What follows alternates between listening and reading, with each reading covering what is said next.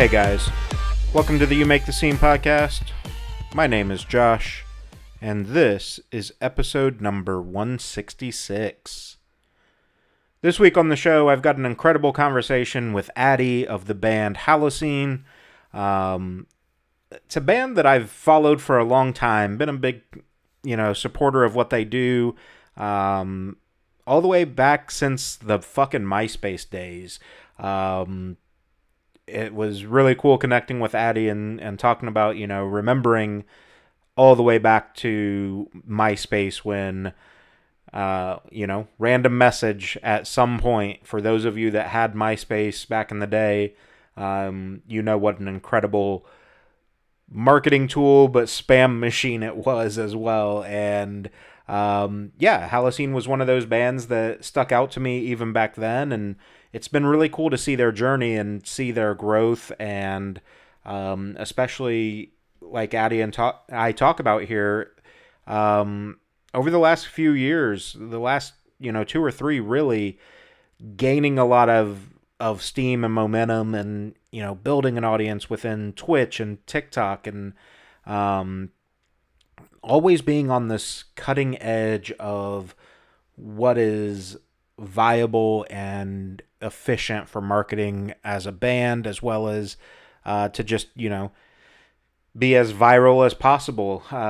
We all grew up in the prime age of YouTube's birth and Vine and again MySpace and all that shit. So we talked a lot about defining their sound, redeveloping it over the years, really building their voices, whether it's Brad screaming or Addie's ability and vocal range to hit octaves that most people cannot. And we talked about all the fun that they've had along the way. We talked about their recent move to Nashville, Tennessee from Arizona as well, and some of the challenges that come with that, but the reassurance at the same time that it's the right move. So it was just this really dope conversation, and I'm really glad that she took the time to have it with us, and hope you guys are going to enjoy this episode like I think you will. So this is my conversation with Addie of the band Halocene. Awesome. So to kick things off, I do start with the same boring ass question every time, just because I refuse to sit down and think of a better one. It's the simple introduction. Who are you? Little background on yourself, and kind of why are we having this conversation? My name is Addie. I sing for the band Halocene, and we've been playing since 2008. Believe it or not, I'm getting up there. But we've got a new album, Maleficent, coming out this Friday, actually. So it's going to be out very soon. Yeah, dope. And like we were saying just before this, I've kind of seen your journey this whole time. So I wanted to touch on some of that. You guys have been around since 2008, kind of flying under the radar. And it seems like COVID... That's a nice way of putting it. But I feel like COVID, as horrific as it was, obviously, was kind of a godsend for you guys, because it really seems like that's where it sparked. When people were at home looking for outlets, you guys were there on TikTok and, Twitch and all this stuff. And it really felt like the cult following started building around that time. Yeah. I mean, I'm not like here to toot my own horn or anything, but I kind of feel like we've always been kind of on the forefront of whatever is like digital media and whatever that kind of scene is. We've never really been a traditional band. We never like sat down and recorded an album. And well, I mean, we have done that back in the day, but like we kind of try to be a little bit more progressive with the way that we do things. And so we were always kind of trying to search for different avenues to not just make money, but reach people, reach new audiences. And a big one of that was Twitch, which was something that was, pretty well known, I would say, in the gamer community, but not so much with the music scene until the pandemic hit. And then the musicians didn't know what to do. They couldn't tour anymore. The traditional sense of that, they kind of scrambled and didn't know what to do. So everybody kind of like shoveled into this live streaming thing, like, oh, how do we do this? How do we do this? We'd already been doing it for maybe like 3 years. So It was really just kind of, definitely a lot of hard work, but definitely luck as well. I mean, we didn't know that any of this was going to happen. That sounds weird to say that the pandemic was lucky. I always call it the best worst year ever, because Right. it was absolutely horrible for so many reasons. But it did, like you said, kind of launch us into this new phase of our band, which we've been searching for over a decade, and it's just really, really exhilarating and I don't know, like just so satisfying to finally be, kind of making some progress. Yeah, for sure. And it's kind of, it's going to sound cheesy. I don't have a way for it not to, but like Always now cheesy. now it feels like you found your voice, right? Like Yes. now we're being heard with Yeah. what we've been trying for. Right. Exactly. Yeah. So speaking of finding your voice, I want to talk about that evolution of your sound, because between you and Brad, the vocal ranges have improved. You guys have really pushed forward in not just feeling relaxed in that, oh, we know how to sing. Like that's obvious. It's been, let's push the barrier. Let's, find new octaves. For Brad, let's figure out how to scream for 19 seconds, Yeah. like Yeah. Yeah, what's I think we kind of realized that this era of the internet, it was kind of entering this, especially with TikTok and the short form content, it was entering this really weird section of just like the strangest talent show you've ever seen. Like people just like, please give me attention. Please just show, like, look what I can do. And I was like, I'm a monkey. I can dance. Let's do this. Like, we don't care. We don't take ourselves very right. seriously. We know that we have a very serious music career. So I don't mind like doing silly things on the side. Like, I just think it's fun. Yeah. So I started this octave higher for no reason thing. I don't know how it popped into my head. I just thought that's hilarious. And, really terrible, like just honestly so bad, but so many people loved it. I was not expecting the amount of like fan cults around the phenomena to really grow the way that it did, but people ask for it all the time still to this day. Just sing something an octave higher for no reason, and it's, I find it quite annoying, but some people love it. And then as far as Brad singing screaming for extended periods of time, I think that kind of developed out of our live stream. He was always kind of, he had screamed in the past, before we were even in the band together, but we didn't really incorporate too much of it into our music.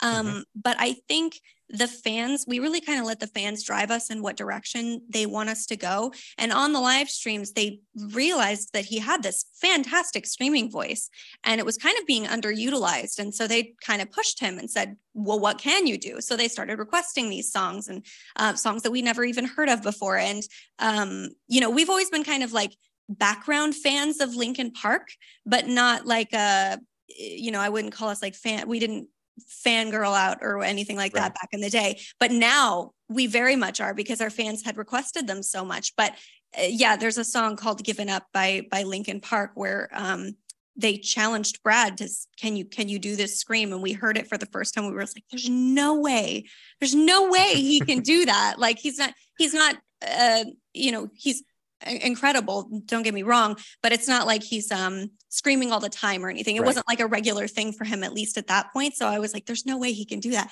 And he just pulls it out of nowhere. And we're like, okay, all right. So he can do that now. Yeah. And we just kept pushing the limit. I think his record is like 49 seconds or something ridiculously absurd. Right. So it just gets weird on our live stream. We like to have fun, like to be entertaining. We get bored and we like to just make ourselves laugh. So that's kind of where those moments kind of come from. Yeah. And I think it's interesting though, because like you said, having previously not really incorporated the screaming vocals into the music. Yeah. And then now on the new album, especially like with Maleficent, having him in the background doing some of those screams, it's like, oh, there's an added layer here now. Like we have this capability to kind of go in a few different directions. We're not pigeonholed into a sound. Yeah, I think that was kind of the foundation of our band, is that we didn't want to pigeonhole ourselves into one particular genre. We wanted to be the people's band, and not in like a sellout way, just that we appreciate all genres of music. We love them all.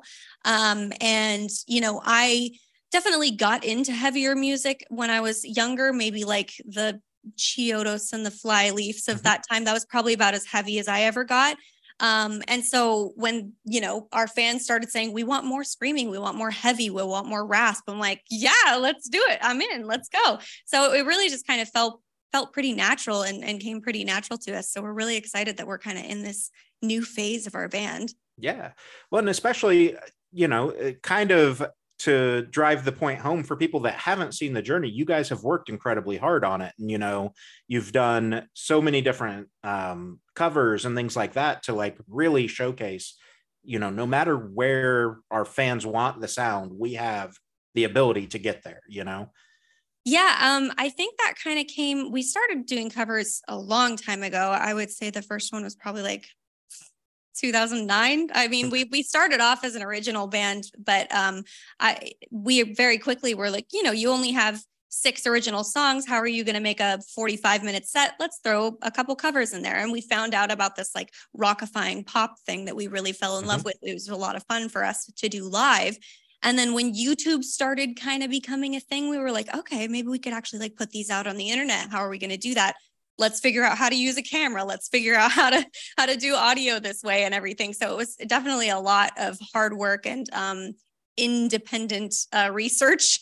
Right. But yeah, we kind of, like I said, kind of democratized our band, let our fans carry us in whatever direction we were going to go. We kind of had this like pop phase going on because we kind of thought that's where the music scene was and that's where we should be or whatever. But then, like I said, the fans started asking for Brad screaming more. They started asking for me to do more belty stuff. And I was like, I'm down. Let's do it. Yeah. They started requesting wildly different songs. And it's just so many times where you think that a good like idea. You're like, no, that's not going to work. There's no way that's going to work.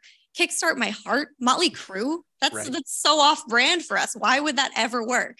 And it's one of our biggest songs ever. Chop Suey, System of a Down. What, a girl singing that? That's sacrilegious. You couldn't possibly, you know what I mean? So it's like, it's our fans telling us, no, this is going to be fantastic. And I'm like, all right, you guys know better than us. Let's do it. Whatever. Throw everything at the wall. Yeah.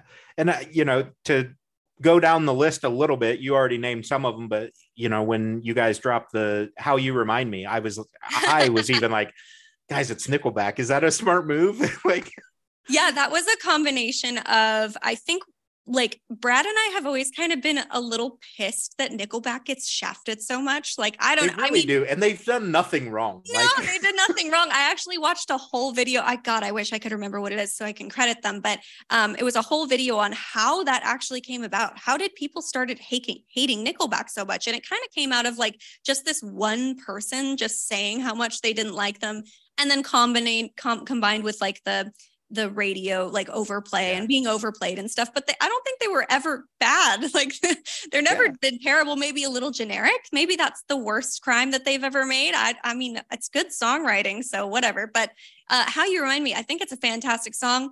Overplayed, sure. But that's why we wanted to put our own spin on it. And it was a lot of fun. Yeah, for sure. And you guys are how many episodes deep now in your cover albums? You're at volume 8, 9, something like that. I don't even know. I think it is it 9 or 10? I don't actually remember. Yeah.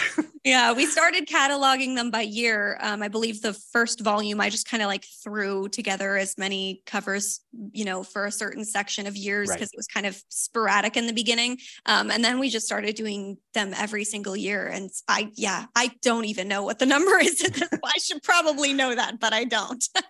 I mean, it's one of those things, right? Like, you're not a cover band, so it's not that important.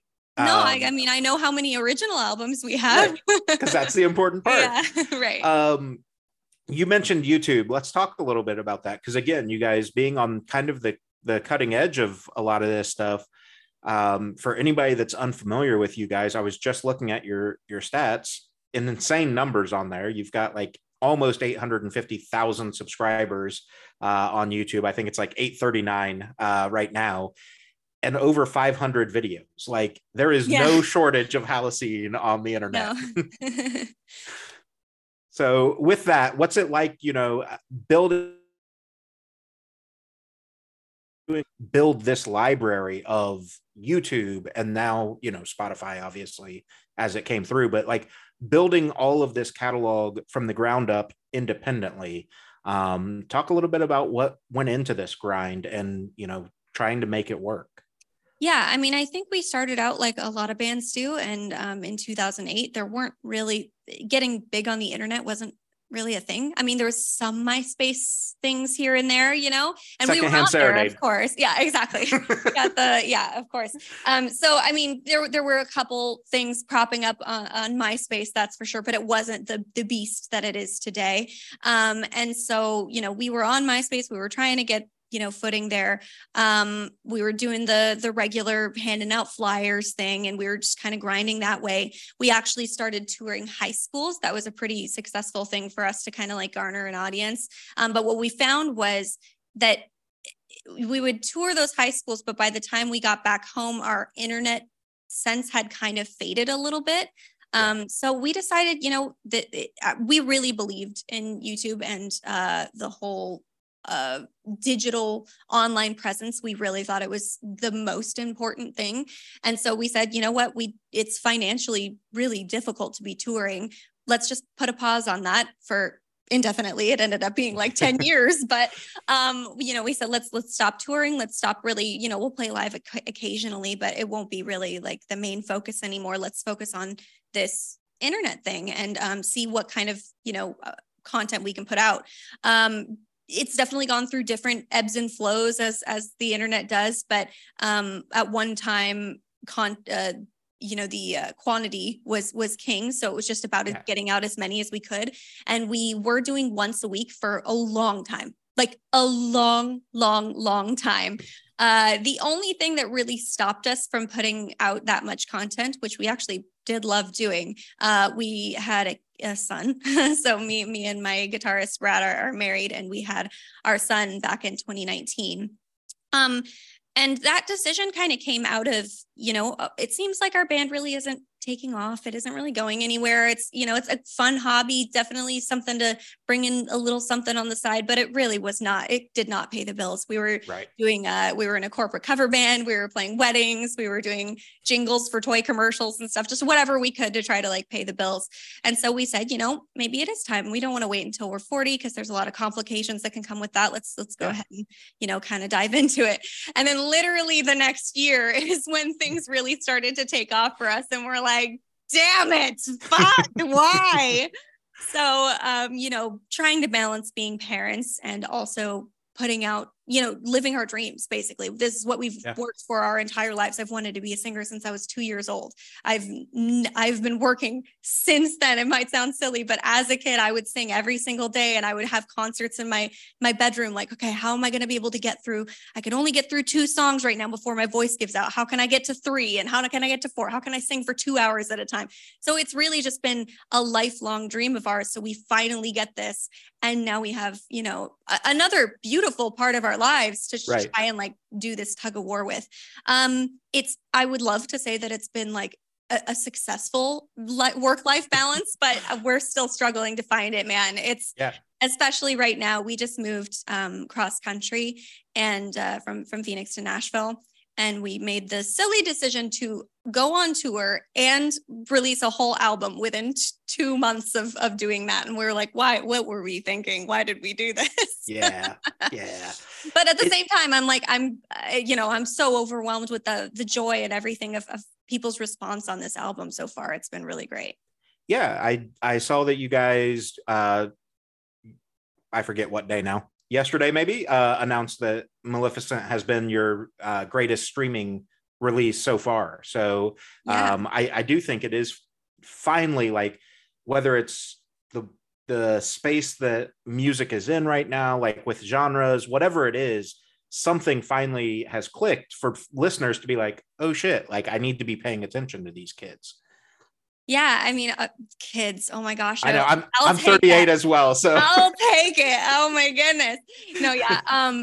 It has been really awesome, and yeah, Maleficent has been our most successful.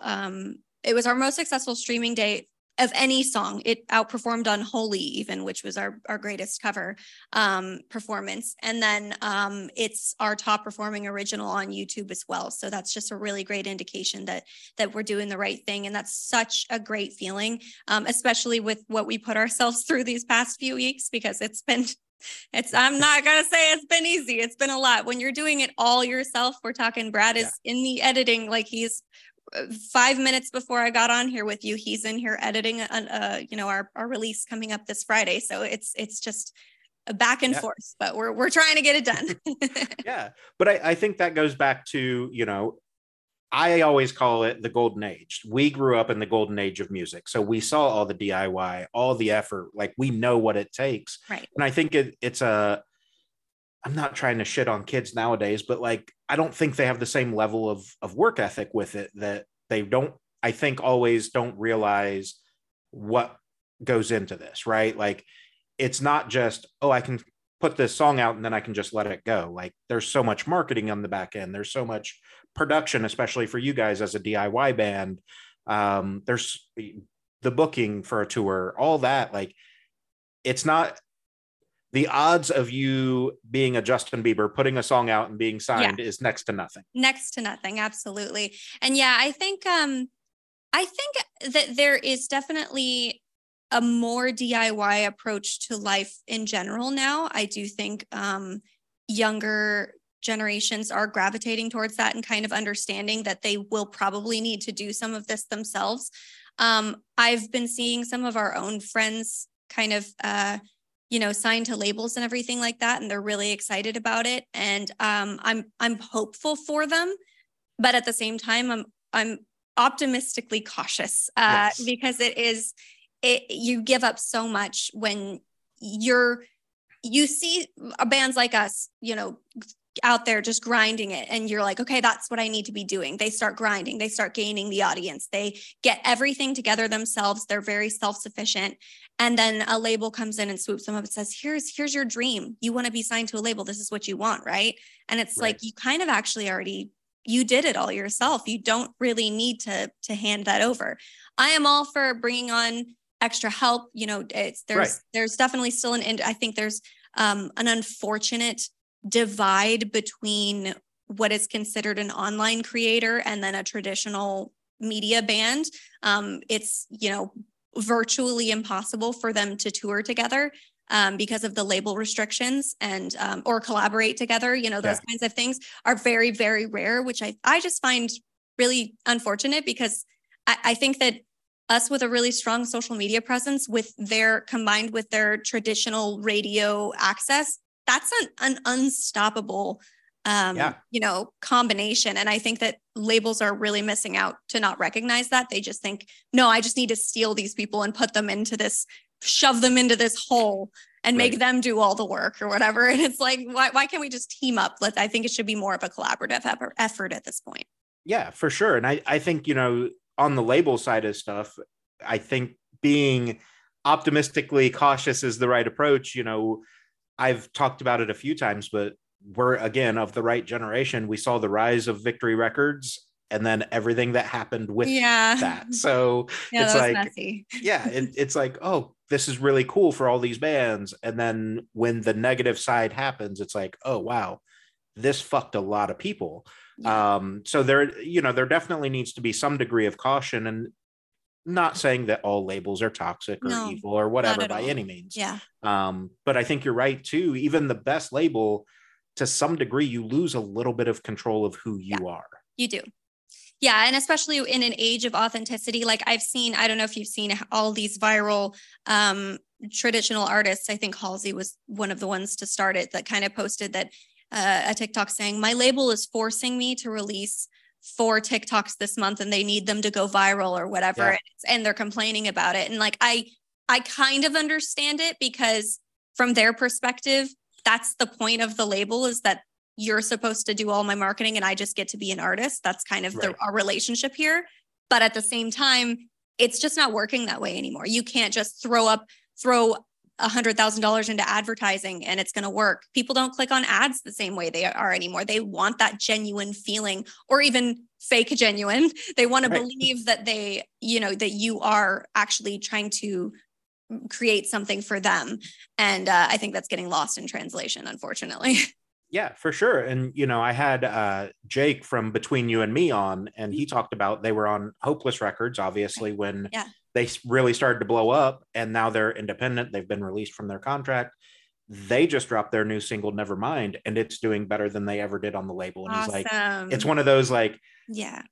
He was like, I'm not shit talking Hopeless. They did incredible things for us, but like, when we were there, we had this like glass ceiling we couldn't get past. But on our own, we're only limited by what we're willing to do and what we're willing to work for. Yeah, it's just more middlemen to try and cross through, more people to ask permissions of. But there's definitely benefits as well. I mean, like I said, our work-life balance is all out of whack, man. Like we work a lot to try to get this done. And I imagine that if we were, had a label working for us, we'd probably be able to just kind of relax a little bit more. So I get it. I get the allure for sure. Yeah, on some things, but again, to go back to like the music videos, right? Losing some creativity on that because they go, oh, you're going to work with this person. And it's like, okay, but that person doesn't see the vision. They don't see the band, or even for a lot of the music, like for you and Brad to still be able to have your hands in all of the production and everything versus the label saying, hey, you're going to go work with this guy. And this is exactly how we want you to sound. And it's like, it's definitely something that like we experienced this where I guess a great example is like, so we have these two music videos that we absolutely love. And I think they've captured exactly what we were trying to say with the music itself. Vita Nova was a music video that we shot and directed ourselves. All the costume design, everything was completely done by us, except for the director of photography, who we outsourced, and we handpicked exactly who we wanted for that. And then a different one, Repent, which is just a cinematic masterpiece. We were basically hands off from that outside of the band shots. We did film our own band shots for that, but mostly it was a guy named Dylan, and he was Versa Films. He's so incredibly talented, and I'm so glad that he was able to bring our vision to light. But I will say, when we watch Vita Nova, there is this amount of pride that we have that we did that. We from the ground painted that, starved ourselves that day. You know what I mean? Like there is something just so satisfying about being like, that's us. We completely from the ground up created that piece of art. And it's just, it's just, I don't know. There's definitely something more satisfying about it. But again, that work-life balance, you lose that whenever you're trying to be that hands-on. Yeah, for sure. And I think, there's also a certain degree of like hesitation or like imposter syndrome that comes with that sort of stuff too. Like I did I do good enough? Am I good enough to do this thing? Like, especially, creating a music video that you guys, maybe it isn't in your wheelhouse, or as far as you're aware, it's not in your wheelhouse. And then you see your finished product and go, oh shit, yeah, we did that. Yeah. But same thing, like when you're putting together an album, as we transition to talk about the new album, talk a little bit about that mentality of like pouring your heart and soul into these original songs. And then like this anticipation that you have building up right now to, oh, we're going to release this. Is it good enough? Like, did we do all the right things? What's happening? Yeah, there is this crazy chaos that happens in the days leading up to a release, especially one that you're super passionate about. The regular day-to-day covers, not so much. I'm kind of just like, all right, I got to get my social media stuff together. And it's cool to see people's reactions, but it's not quite the same as something like Maleficent, where we are, just really putting so much work and effort into it, and hours. And the night before actually releasing Maleficent, Brad pulled an all-nighter. He was working till 9 a.m. to get that video done. As soon as he pulls that export, I am uploading it to YouTube, creating the thumbnail, it's just right then and there. And then once it's out, there's this almost kind of weird feeling of like, what now? like you lose complete control. You are Right. so detailed about every single shot. Oh man, that frame just needed to be zoomed in a half an inch closer. You know what I mean? Right. And then all of a sudden it's like, okay, I can't do anything about this. And now it's something else now. It's somebody else's, thing to consume. So it is definitely very nice when you hear all the beautiful comments, but sometimes it doesn't go well. Sometimes the views aren't there for whatever reason. I think a great example of this, actually, one of our most successful originals was actually the one directly before this, Hold Me, Help Me. And it did incredibly well on Spotify. People, just the general excitement around it was very obvious. So we, kind of had these expectations set a little bit high. We released our music video for it, which was a live music video. Brad spent a lot of time editing it exactly the way that we wanted. And we are still very, very proud of that. But for whatever reason, the viewership just wasn't there. And I don't know if it was just a YouTube thing. You kind of can't tell. Maybe there wasn't really much interest in a live music video. We don't really know that, but it is hard when you build yourself up like that. Like, oh, this is going to be it. This is going to be the one. And then it's just, it was all right. That's always kind of a weird feeling. Yeah, for sure. And with the music videos you've done, like, do you see or feel maybe a difference between like live performance videos, regular performance videos, and then like the more cinematic ones like Maleficent? Like, are you seeing kind of a trend in where people are devoting that time and viewership to? I do definitely think that people love us when we do put a little bit more like cinematic kind of fuel behind it. But I don't know. It kind of depends. It goes up and down. And I try not to think about it too much. I try to go based off more what the general feeling is behind it, like what the comments are actually saying versus how many comments there actually are. Because it is great. I'm so glad that Maleficent is doing well. But if the comments were just kind of like, great video, guys, like that wouldn't be enough for me to be like, okay, we should do that again. Just because we, lightning struck once doesn't mean it's going to strike twice. I don't know what the saying is, but yeah, it's more based off of what that feeling is.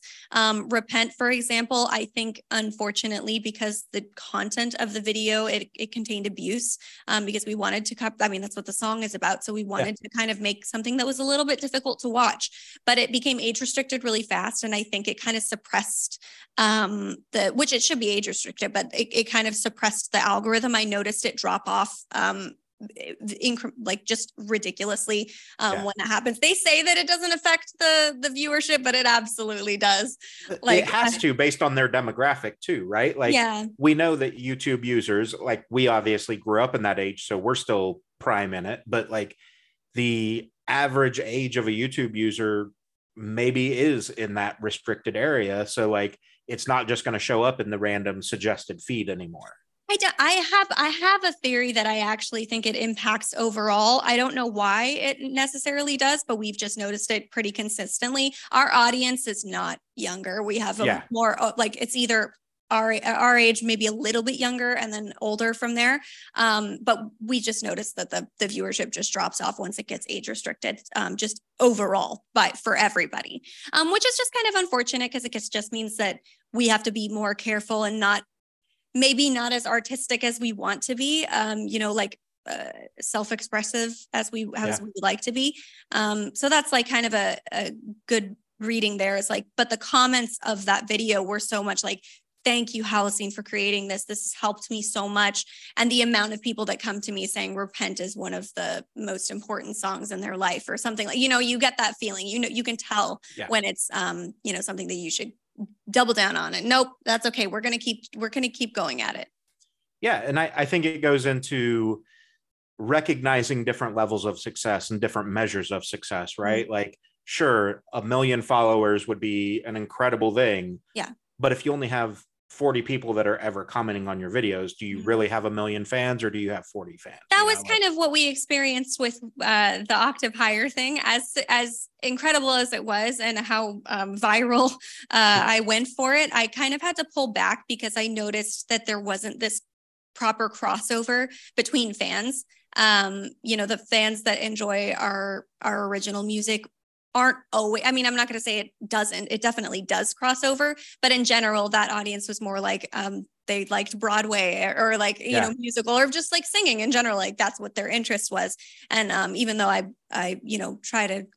consider myself an okay singer, I think they weren't really looking for that kind of content. So I had to kind of, as difficult as it was, kind of pull away from that a little bit, or just try to integrate it a little bit better. Like, okay, let's sing a song that, our band might cover, but an octave higher, that kind of thing. Right. Yeah. Let's talk about the album a little bit. So we've touched on Maleficent. You've got Repent on the album, Hold Me, Help Me. For you, with this album, the mentality going in, right? Like you're not a concept band by any means, but looking at the track listing and hearing the content, there's obviously a theme and a story that's being told. Yeah, I think, like I said, we democratize our band. We let the fans kind of guide us in what they think is working. And so we actually do the albums backwards. We don't record a bunch of songs and then release them all at once, because I just feel like it doesn't really necessarily give each single or each song the proper attention that it deserves. We really prefer to release each single, have its moment to shine, and then at the end of it, kind of bring it all together and create this album that somehow always seems to make sense. Like, I don't know that we're necessarily trying as much as we're just listening to what the fans are saying and kind of being like, okay, you like this direction. Okay, what are we going to build off of that?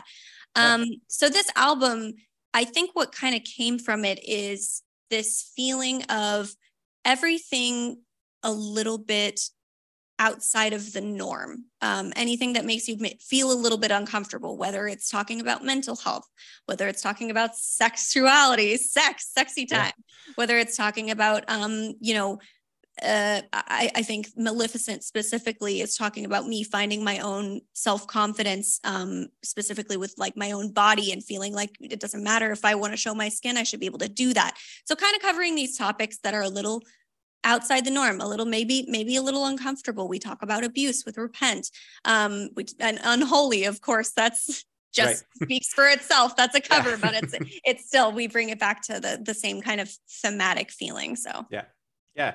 And I think it is like, I think it's interesting that you do it that way, because I think as we've gotten older, when we were growing up, you went out and you bought the album and you listened to the whole damn thing. Mm-hmm.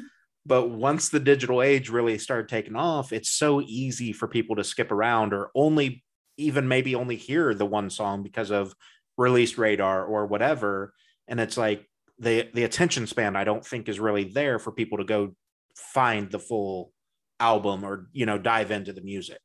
No, and I'm 100% guilty of that. I mean, when albums used to come out, it was on a CD or a cassette tape, right? So the effort of taking the CD out and putting a new one, and like, you're not going to do that just to hear one song. That's really cumbersome. Right. So I think just the nature of it was just, you have this piece of work. It's stuck in, I can't get it out. The thing is broken. It won't come out. That happened to my car. The used got stuck in my car. And I was like, guess I'm listening to this for the rest of my life. But yeah, so I think that it just kind of changed when digital media became, the thing that it is. And instead of kind of moping around, oh, why aren't they they don't listen to the good songs. They only listen to the singles. I'm like, why can't we think about this in a different way? How can we make sure that, each of these pieces are getting their time to shine, so to speak. And I think, I feel really confident about it. I people still choose to do the album route where they sit down and record a bunch of songs all at once, and that's cool. But I just don't think it works for us. I think, we've done that in the past. You get a little bit burnt out, and I don't want to say you like suddenly start putting out songs that are, not as worthy or something, but I do think that kind of naturally happens in that situation where you're sitting down, okay, I got to get an album, I got to put out 12 songs or whatever it is. Okay, I guess we got to come up with another one. It's not necessarily like where we just kind of let it flow and say, okay, well, we should probably get another song out. It's been about 3 months or something. We like to kind of try to make sure we're putting out 3 originals a year. That's our own personal goal. And that kind of gives us a deadline, but it doesn't pressure us into making sure that we've got an overwhelming amount of the same content. I don't know. It's just, we get to go back and forth between the covers, which is really lighthearted, and then, getting really detailed with our originals, and it's a good ebb and flow. Yeah. And I think, too, the old school album, that it's wrong, it depends on the band or whatever, but the old school album route, like with some of the artists I've talked to, even here recently, here we are technically 2 years after the pandemic, and they're still releasing albums that were written in or pre-pandemic because they had to hold on to everything. Yeah. And I'm sure that has a lot to do with the labels making those decisions for them. They probably were like, just put it out. We don't care. We want this music out. But I can't imagine having a whole bunch of songs that you wrote 2 years ago and trying to feel that same excitement about it. I would be very oh, thank God it's finally out, but not I'm ready to do new music by this time. I just couldn't imagine doing it that way.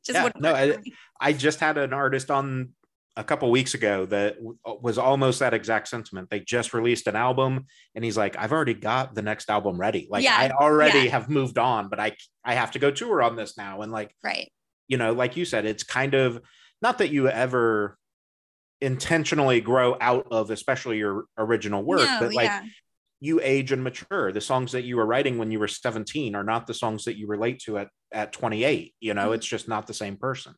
Well, I mean, it's the same thing as just being obsessed with a song. You get obsessed with a song and you listen to it on repeat for 2 months, and you're like, okay, I still love this song. I will love to listen to it, but that initial wow, how is this good feeling? It's just kind of gone. It's not really there the same way.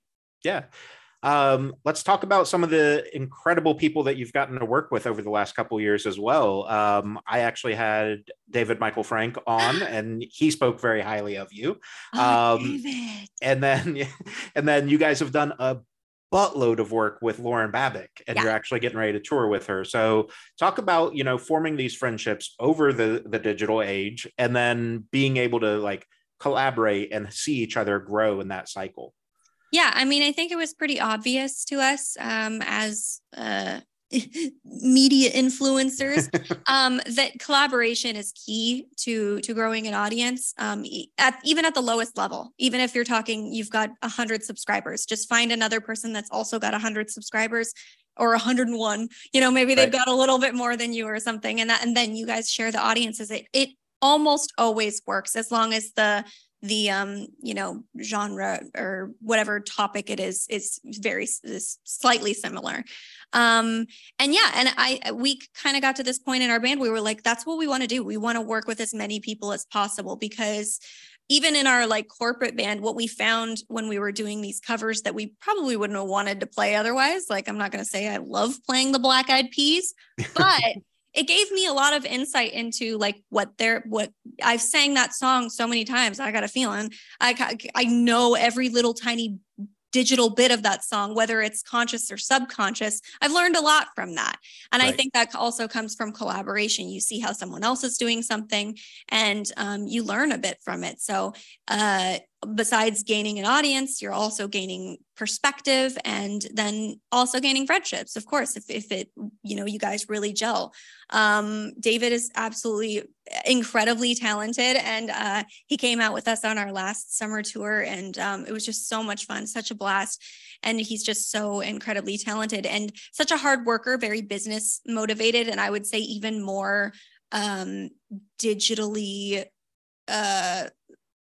savvy than we are, as far as what to be doing next. He's got his ideas for his music videos, and he's like, I'm gonna let the fans do it. And so I don't know what his plans are, but he's just really, really innovative that way.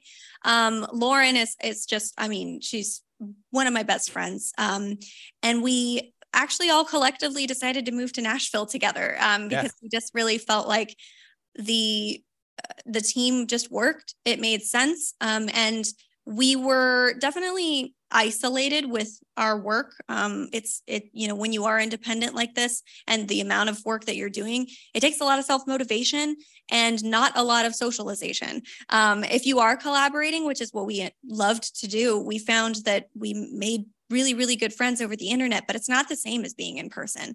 Right.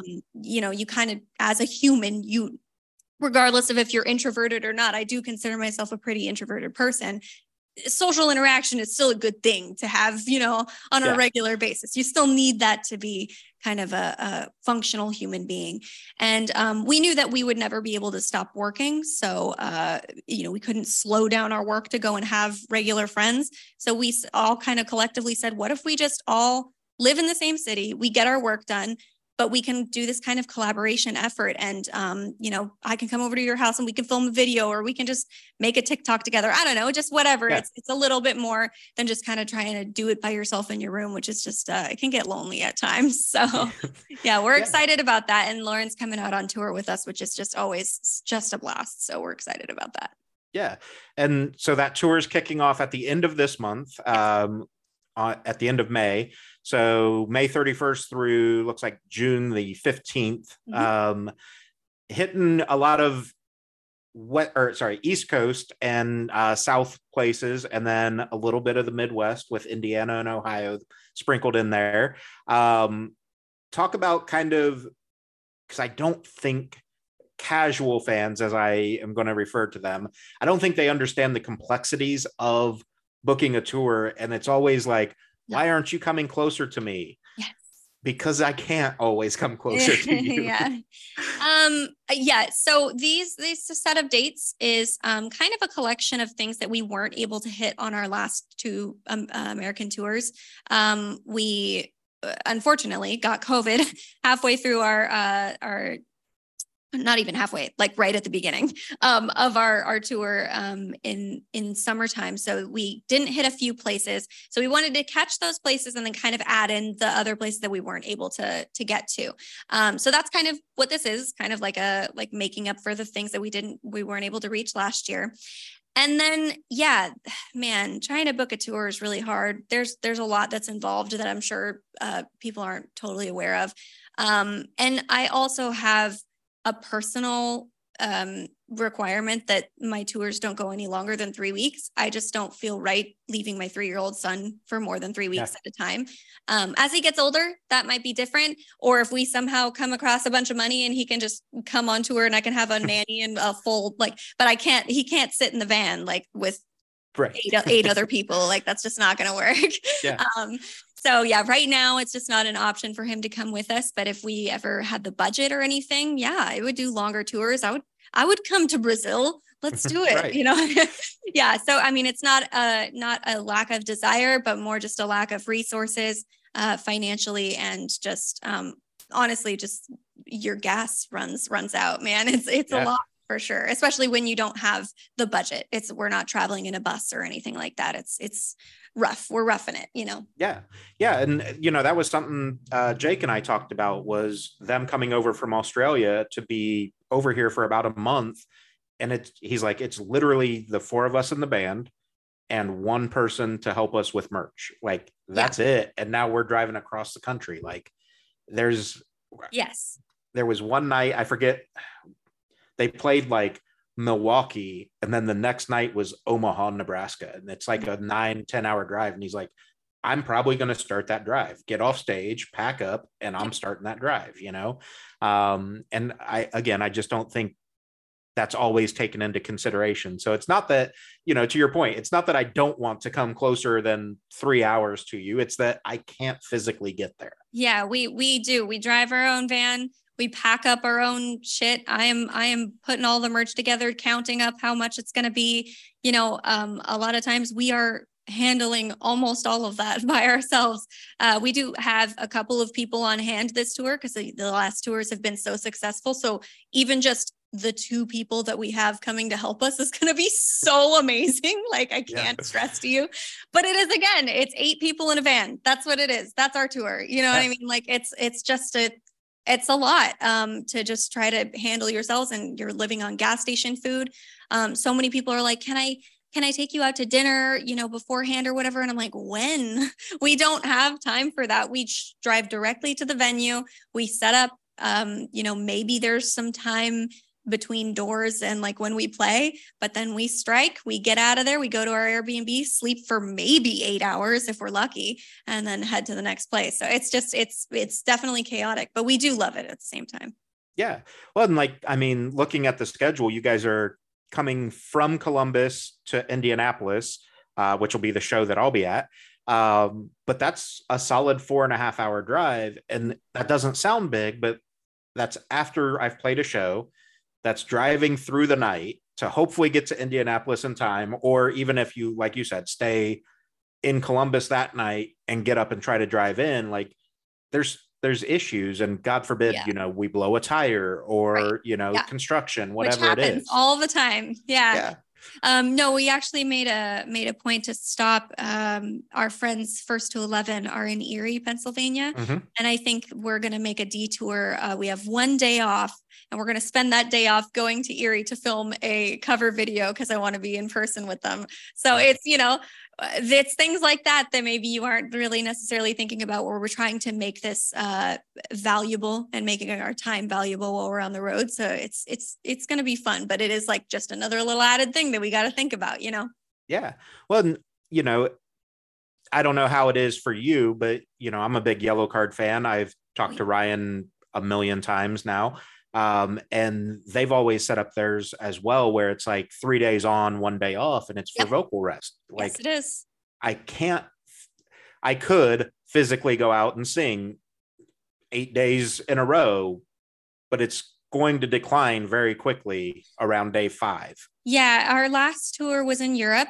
It was 18 dates with 1 day off. Yeah, it was a lot. We even had at some point Brad's voice had completely given out, come to screaming, and we're like, he just has to take the night off. What are we gonna do? We had a fan come up and scream for him once. That was a lot of fun. We had our tour manager come out and scream for him because that was a lot of fun. So we just try to make it silly, but yeah, it's true. It's like if you don't have that time off, like I mean, we're I would consider us pretty well seasoned as far as like how much we sing because of our live streams. So we're pretty, well protected. I definitely take really good care of my voice, but man, it's a lot. So yeah, even on this tour, we're like, please, you have to give us some more dates off. It's just not going to work. and like you said, especially on tour, like you're not being able to eat the healthiest. It's gas station food. It's stuff like that. So there's climate changes a lot of the time. Like when you go into the desert, it gets really dry and your voice isn't prepared for that. So there's a lot to consider. Yeah. Yeah. So with this tour, again, obviously we're starting up here in just a couple weeks, running for, 3 weeks ish. What can people expect? What's your guys's, obviously bring the noise, right? But like, what's your game plan for this tour? Yeah, so we try to keep it 50-50 when it comes to covers and originals. So it's usually the biggest question is how do you guys split it and whatever. And we just found it's the most exciting way for us to express ourselves artistically, but also just have a killer time. Because man, when someone hears their favorite song come on, it's just nuts. The crowds go crazy. And we've always been in the mindset of we want to have the best experience with the fans. If they're just standing there, listening to a song that they may have never heard, that's not fun for us. Like as artistically satisfied as we may be, it's like, it means nothing if they're not like jumping up and down and losing their goddamn minds. So we try to make it as exciting as possible. My favorite part about our show, because a lot of people ask this as well, how is Lauren incorporated? She's actually a part of our band. So we don't just, have her open for us or something like that. Yeah. We bring her out on stage. We sing a bunch of songs together, some of the songs that we've done together and some that we haven't. So you get to see her on some of our originals that you've never seen before, or, whatever, or us on a cover of hers that's done really well. And we get to harmonize and, just go nuts together and just feed off of each other's energy. And it's just a blast. So I think that's how we kind of keep everybody on their toes. Yeah. You've been releasing new merch designs and stuff like that to go along with this album. is that all planned to be available throughout the tour and everything as well? So we try to keep it different for whatever you can get on the website and what you get on tour. I just think that's, I know people have a lot of FOMO with that, but it's just like, I don't know, it's super fun for us. We do sometimes have some leftover stock. So if you do see something that, you know, people are showing up on tour, like taking pictures with, and it's something that you really, really want, when we get home, I do announce, you know, whatever's left over. I try and, you know, sell online, but sometimes they go really quickly. I'm really excited about the VIP shirt. I actually think it's one of my favorite shirts that we've ever made. And it's, it only can come if you get the VIP package. So yeah, we try and mix it up, but it's a lot of fun coming up with different merch designs. So we try to get as creative as we can. Yeah. So the thing I've been doing as recently, because I, again, refuse to sit down and think of transition and closing questions. I bought this game called Hot Takes. And it's kind of like Cards Against Humanity, just like shitty hot tamales. Hot Takes. I know, but it looks like the hot tamales. Oh, yes, it definitely does look like okay, go ahead. But yeah, so I've just been using these for like the last, I don't know, 6 episodes, and it's been working out really well. So the first one I've got for you is that waffles are better than pancakes.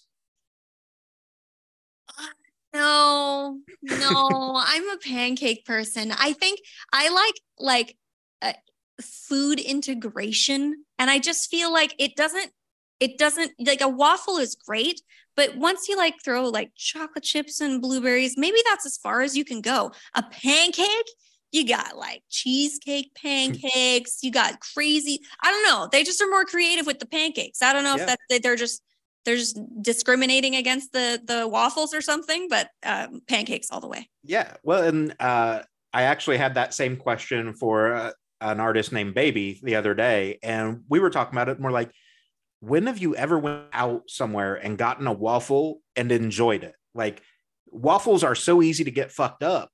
No. But I can go to IHOP and get pancakes, or wherever, and get pancakes and be fine. Like, McDonald's pancakes are okay. Brad is super weird because he's like, I don't like real waffles. He only likes Eggos. Like, he will not eat like a genuine like Belgian waffle. You know, he's like, those are disgusting, but Eggos are just the way to go. I'm like, you're a child, but okay. Does he only microwave them as well, or so they're nice and soggy? Yeah. The second one I've got might be interesting, because if I remember right, Arizona does this weird anyway. We should stop doing daylight savings time. Yeah. Yes, we should definitely do that. In Arizona, they do not observe daylight saving. I almost said honor. They don't honor daylight savings time. But yeah, it was actually quite frustrating when we lived in Phoenix, because everybody else did change, right? So whenever we did our live streams every single week, or whenever we would say that something was coming out at a certain time, we had to change what time we did things so that we would stay the hour behind with everybody else, or like, so that it wouldn't change for them. It was so frustrating. And as much as I don't like the time changing, I actually am much happier in a place that does time change, because you don't have to change your own schedule. Right. But if y'all could just get with the program, I'm just saying, like, we could all just be fine and not have to change. Right. And like back in the 1800s, when it was all like set up because general stores were only open to a certain time. Sure. Makes sense. Bullshit. That is not cool, man. It's like a new thing. Like, that's not cool. Yeah, no, it's absolutely insane. So, awesome. Obviously, I'll link all your socials and everything, but where can people find you online? What's kind of the best way to interact with you guys? All the places. Halocene.com is definitely the main one. You can follow us on Twitch, definitely on TikTok. We're posting there basically every day. Our YouTube, as discussed, is definitely a big place to come check us out. One of my personal favorite places is a little more underground, but our Discord community is just fantastic. Not just even if you're a fan of us, but just for like emotional support. People are always there just lifting each other up, and I just think it's really cool. So definitely join our Discord if you're a fan of ours. Yeah. See, and I love Discord as well, and I don't understand how it's not gotten more popular than what it is. Like, I think people still just associate it with like the gaming Yeah. community or something. Yeah, I think that happens with a lot of things. They kind of have this ceiling to break through when it comes to like Twitch and then Discord and it's stuff. And it's like you guys are sleeping on like probably some of the best content out there, but whatever. Yeah.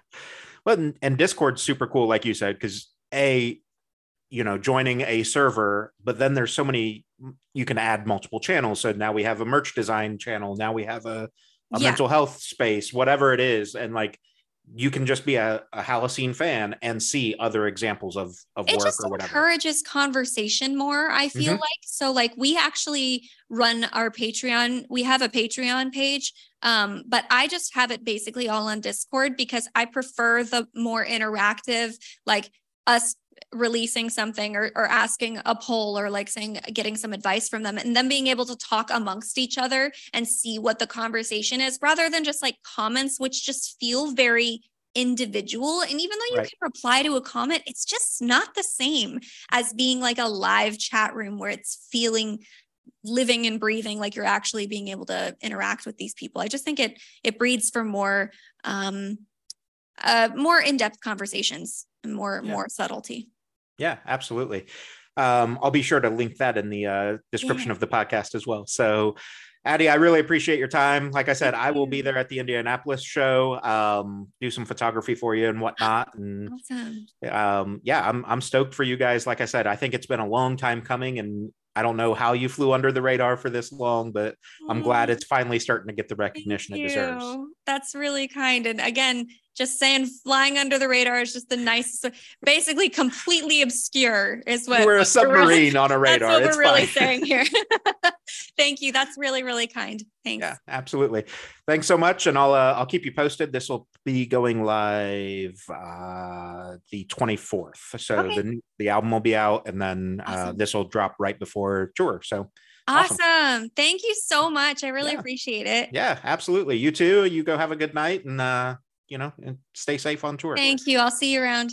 All right. See ya. Bye. Bye. And that was my conversation with Addie from the band Halocene. Really hope you guys enjoyed it.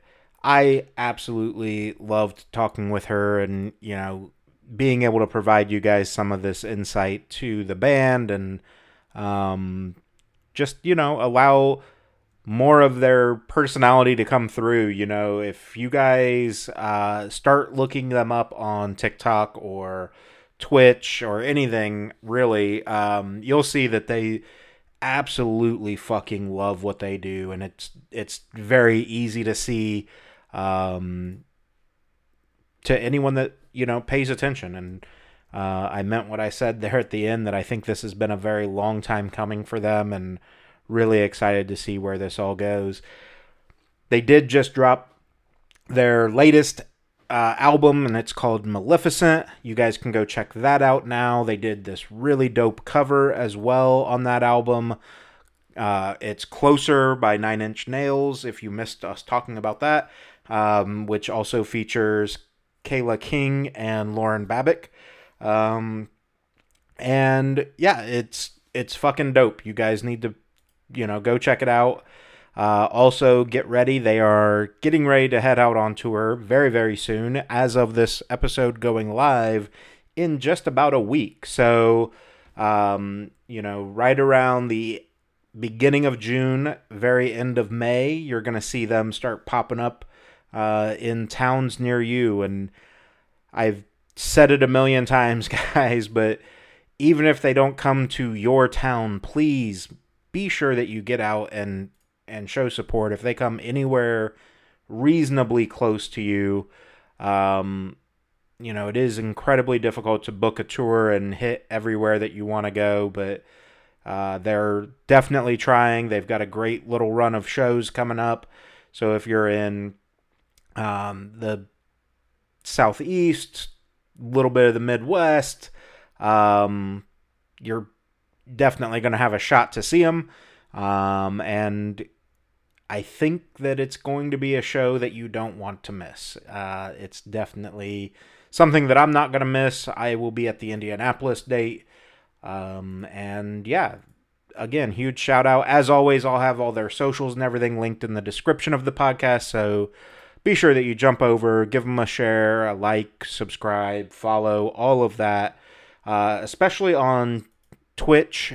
They do a shitload on Twitch. So be sure you follow them or subscribe over there so that you can stay up to date with, honestly, virtually daily little live streams between her and Brad. And, it's really cool to see them take a bunch of different songs and restylize them, or just do, quote unquote standard covers, and just let their personalities out. They're a band of the people for sure. So that's everything, guys. As always, thank you so much for your support. If you could, give us a like, share, subscribe, follow, all the free shit that we ask you to do, whether it's on your favorite streaming platform, Instagram, Facebook, whatever. That support means the world to me. So really appreciate it, you guys. And remember, take care of yourselves, take care of each other, and you make the scene.